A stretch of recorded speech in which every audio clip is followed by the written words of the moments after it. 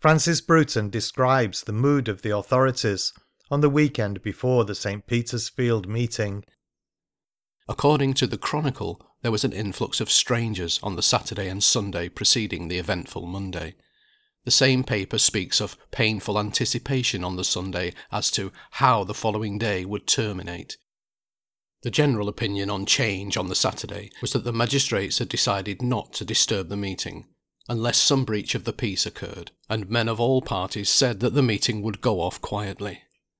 No disturbance of any kind took place in Manchester on Sunday, the 15th of August. It was a grand opportunity for a man with vision, but the responsible authorities, i.e. the Special Committee of the Magistrates of Lancashire and Cheshire, which included 3 clergymen, meeting in Manchester, seemed to have been in a panic. They sat till midnight on Sunday without being able to decide what to do. For all their agents' reports of seditious talk on the Reform meeting platforms, what alarmed the magistrates more than anything else were the drilling exercises that had proved a popular form of recreation in the weeks leading up to the meeting.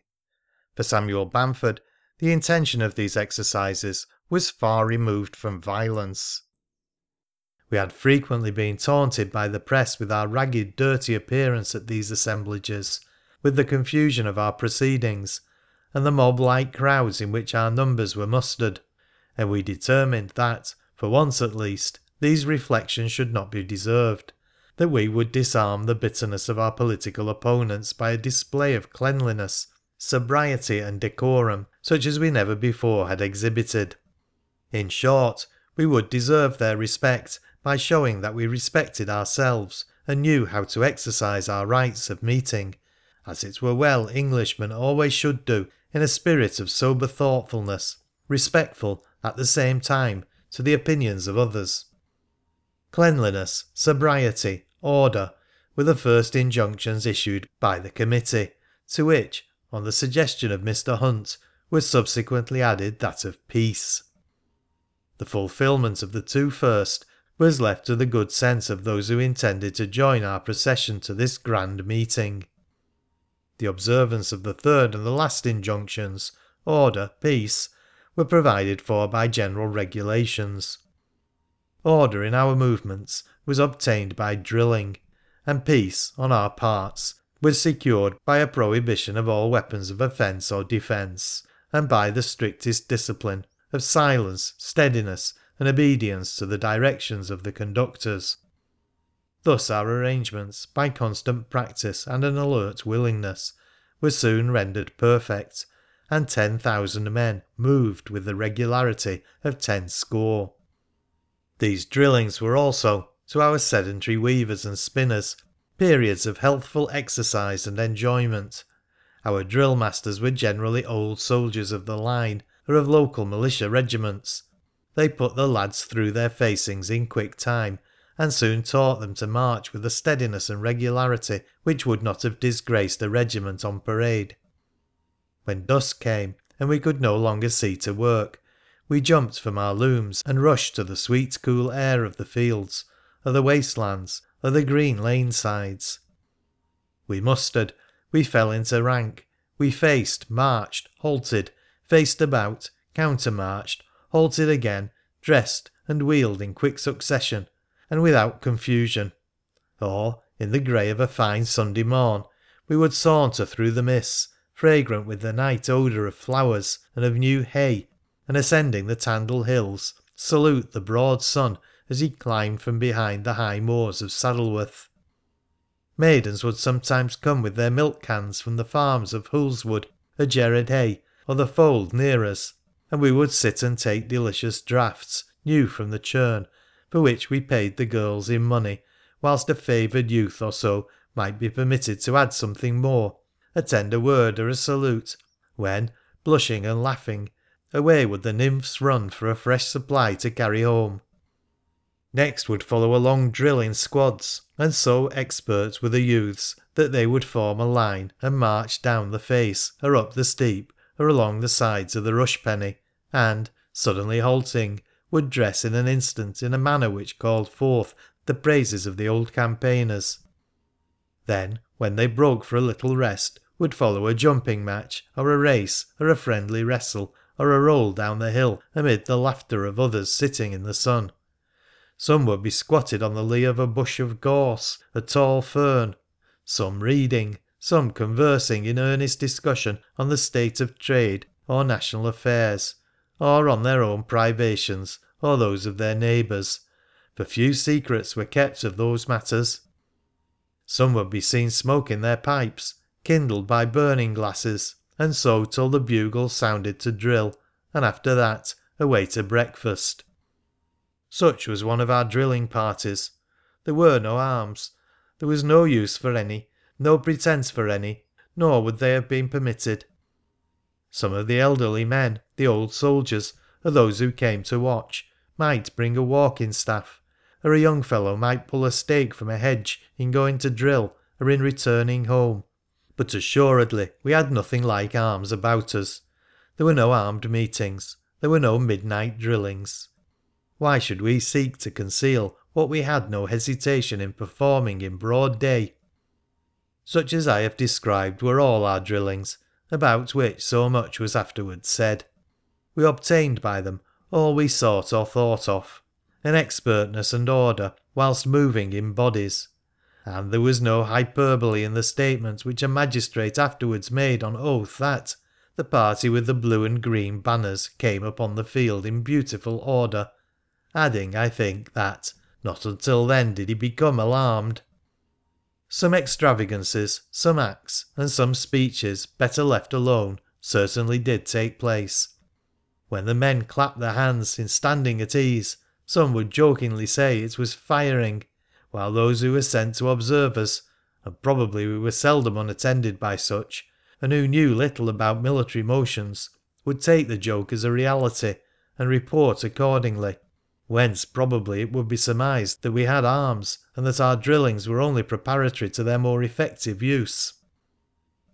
On the afternoon of Friday the 13th of August, I saw Mr. Hunt at the residence of Mr. Johnson at Smedley.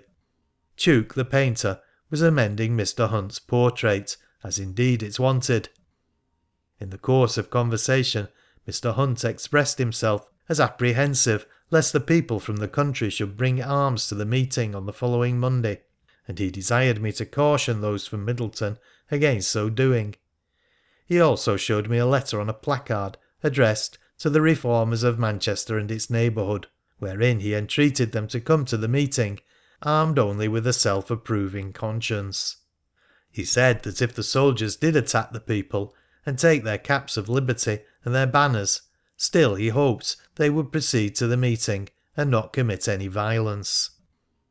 I must own that this was new and somewhat unpalatable advice to me. I had not the most remote wish to attack either person or property, but I had always supposed that Englishmen, whether individually or in bodies, were justifiable by law in repelling an attack when in the King's peace, as I certainly calculated we should be whilst in attendance at a legally constituted assemblage. My crude notions led me to opine that we had a right to go to this place, and that consequently there would not be any protection in law to those who might choose to interrupt us in our right. I was almost certain there could be no harm whatever in taking a score or two of cudgels, just to keep the specials at a respectful distance from our line, but this was not permitted. Still, I scarcely liked the idea of walking my neighbours into a crowd, both personally and politically adverse to us, and without means to awe them or to defend ourselves. Was it not a fact that a numerous body of men had been sworn in to act as special constables? Was not an armed association formed at Manchester, and had not weapons been liberally distributed? And what could we do if attacked by those men, with nothing to defend ourselves? But Mr. Hunt combated these notions.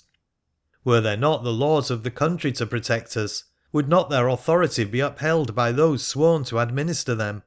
And then was it likely at all that the magistrates would permit a peaceable and legal assemblage to be interfered with? If we were in the right, were they not our guardians? If wrong, could they not send us home by reading the Riot Act? Assuredly, whilst we respected the law, all would be well on our side. But on the Sunday morning a circumstance occurred which probably eradicated from the minds of the magistrates and our opponents generally whatever sentiments of indulgence they might have hitherto retained towards us. It is set forth in the following document. Examination of James Murray of No. 2 Withy Grove, Manchester, confectioner, who, on his oath, saith that on Sunday last, the 15th instant, he was at White Moss near Middleton, about 5 miles from Manchester, between 3 and 4 o'clock in the morning, and saw there assembled between 14 and 1500 men, the greatest number of whom were formed in 2 bodies, in the form of solid squares. The remainder were in small parties of between 20 and 30 each. There were about 30 such parties, each under the direction of a person acting as a drill sergeant, and were going through military movements. That examinant went amongst them, and immediately one of the drill sergeants asked him to fall in. He said he thought he should soon, or gave some such answer. He then began to move away, upon which some persons who were drilling cried out, "Spies!" This examinant, and William Shawcross and Thomas Rymer and his son, all of whom had accompanied this examinant from Manchester, continued to retire. The body of men then cried out, "Mill them! Murder them!" Near 100 men then pursued this examinant and his companions. They overtook them near a lane end at the edge of the moss, and began to pelt them with clods of earth. They at last came up to the examinant and his companions, and beat them very severely. Examinant begged they would not murder him, but the general cry was, "Damn him! Kill him! Murder him!" Examinant said, "You treat me very differently to what nations treat each other's prisoners when they are at war. Suppose that I am an enemy, you ought to treat me as a prisoner." They said, "How will you treat us if you take us prisoners when we come to Manchester?" Examinant knew, at the time, that a meeting was appointed for the next day, Monday, at Manchester. The men kept beating Examinant all the time. At last they debated among themselves whether they would kill Examinant or forgive him, and they determined to forgive him, provided he would go down upon his knees and beg pardon to them, and swear never to be a king's man again, or to mention the name of a king. Examinant complied to save his life, they standing over him with sticks, as he apprehended, to murder him, provided he had objected. They afterwards went away. Examinant was not previously acquainted with any of the persons assembled that he saw, but it is certain that he should know again 2 of those who beat him. The greatest part of the number assembled had stout sticks from 3 to 4 feet long. In consequence of the ill treatment received by Examinant as above, he was confined to his bed for 3 days. Sworn at Manchester before me, R. A. Fletcher. James Murray, this 21st day of August, 1819. Some years afterwards, a young man named Robert Lancashire informed me that the detection of an assault on these parties happened as follows. He said he was coming from his work at Manchester late on Saturday night, when he fell into company with some men whom he did not know, but who proved to be Murray and his companions. The men began to converse with him, chiefly on the state of the country, and as he was of a communicative turn, they questioned him about the drilling parties, and particularly those who were said to frequent the White Moss, and he told them all he knew about such parties. The people at the White Lion at Blakely were up, and they all went into the house and had something to drink, during which he promised to show the men into the road leading to the Moss. He also heard them use expressions to each other which convinced him they were sent by the police to watch the drillers, and, as they were going to take advantage of others, he determined to do the same by them. He accordingly put them into a road which led to the Moss, and afterwards, taking a shorter way over the fields, he apprised the drillers of the sort of persons who were coming, and the consequence was that they were set upon and beaten as described by James Murray. This circumstance, as before intimated, was unfortunate for us.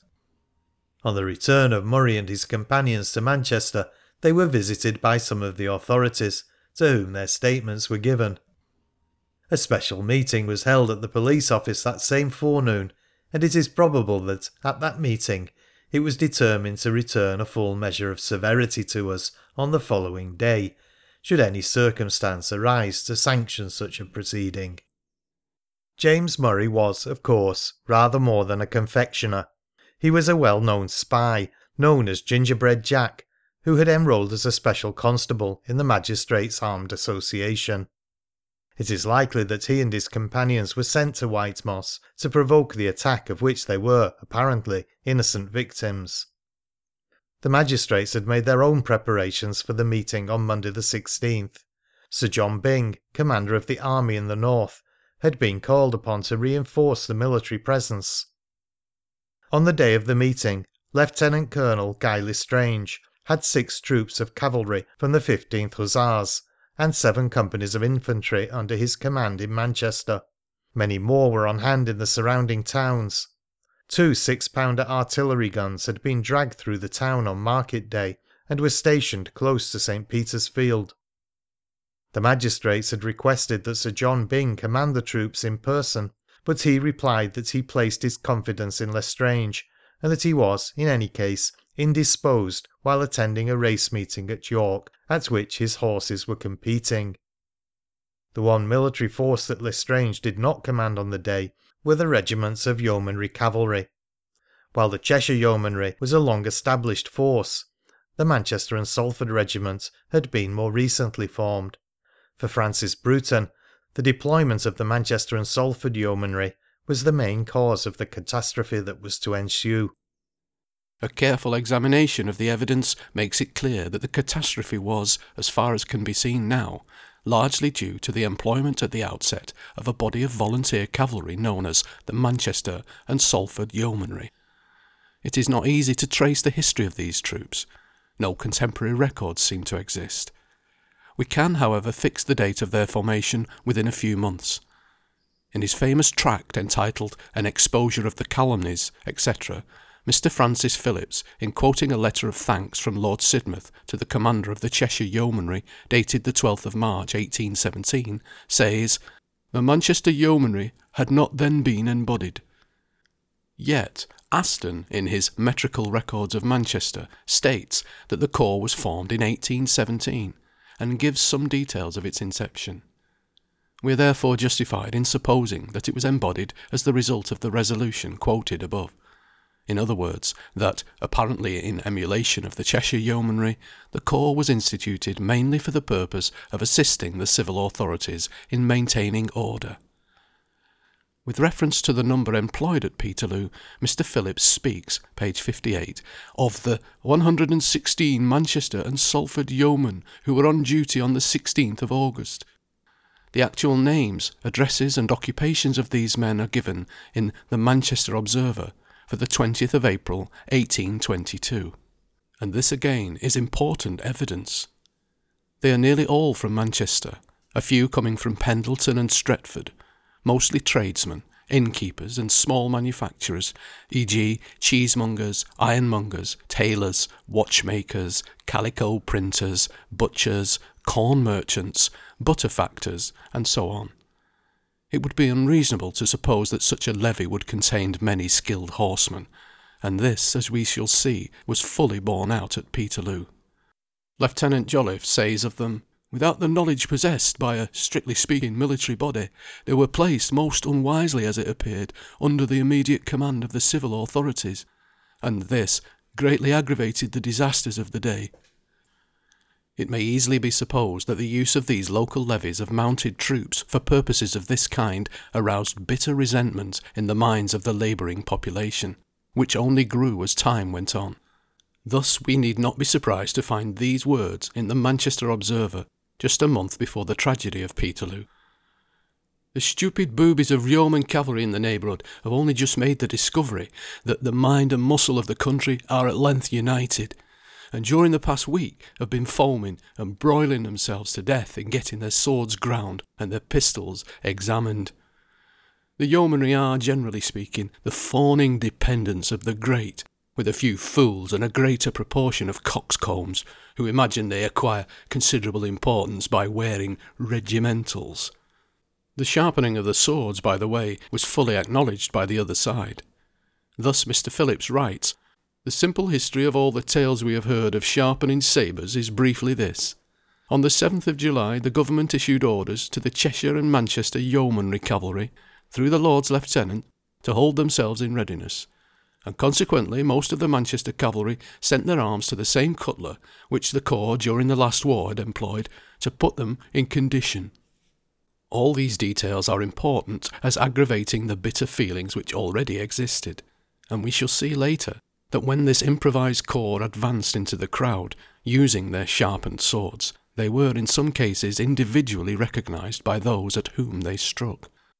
As we approach the date of Peterloo, the confidence reposed in the volunteer cavalry by the authorities becomes even more apparent, and about a month before the event, the commander of the Cheshire Yeomanry received orders to hold his regiment in readiness at a moment's notice to aid the civil power.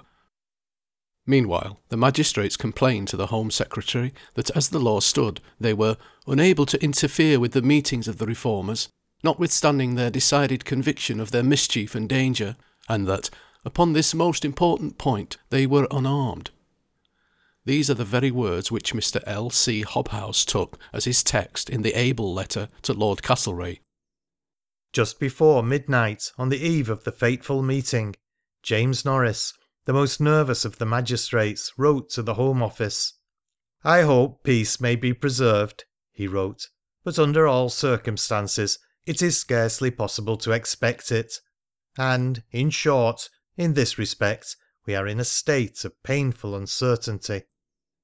So God bless Henry Hunt, me boys, with Henry Hunt we'll go. We'll mount the cap of liberty in spite of Nady Joe.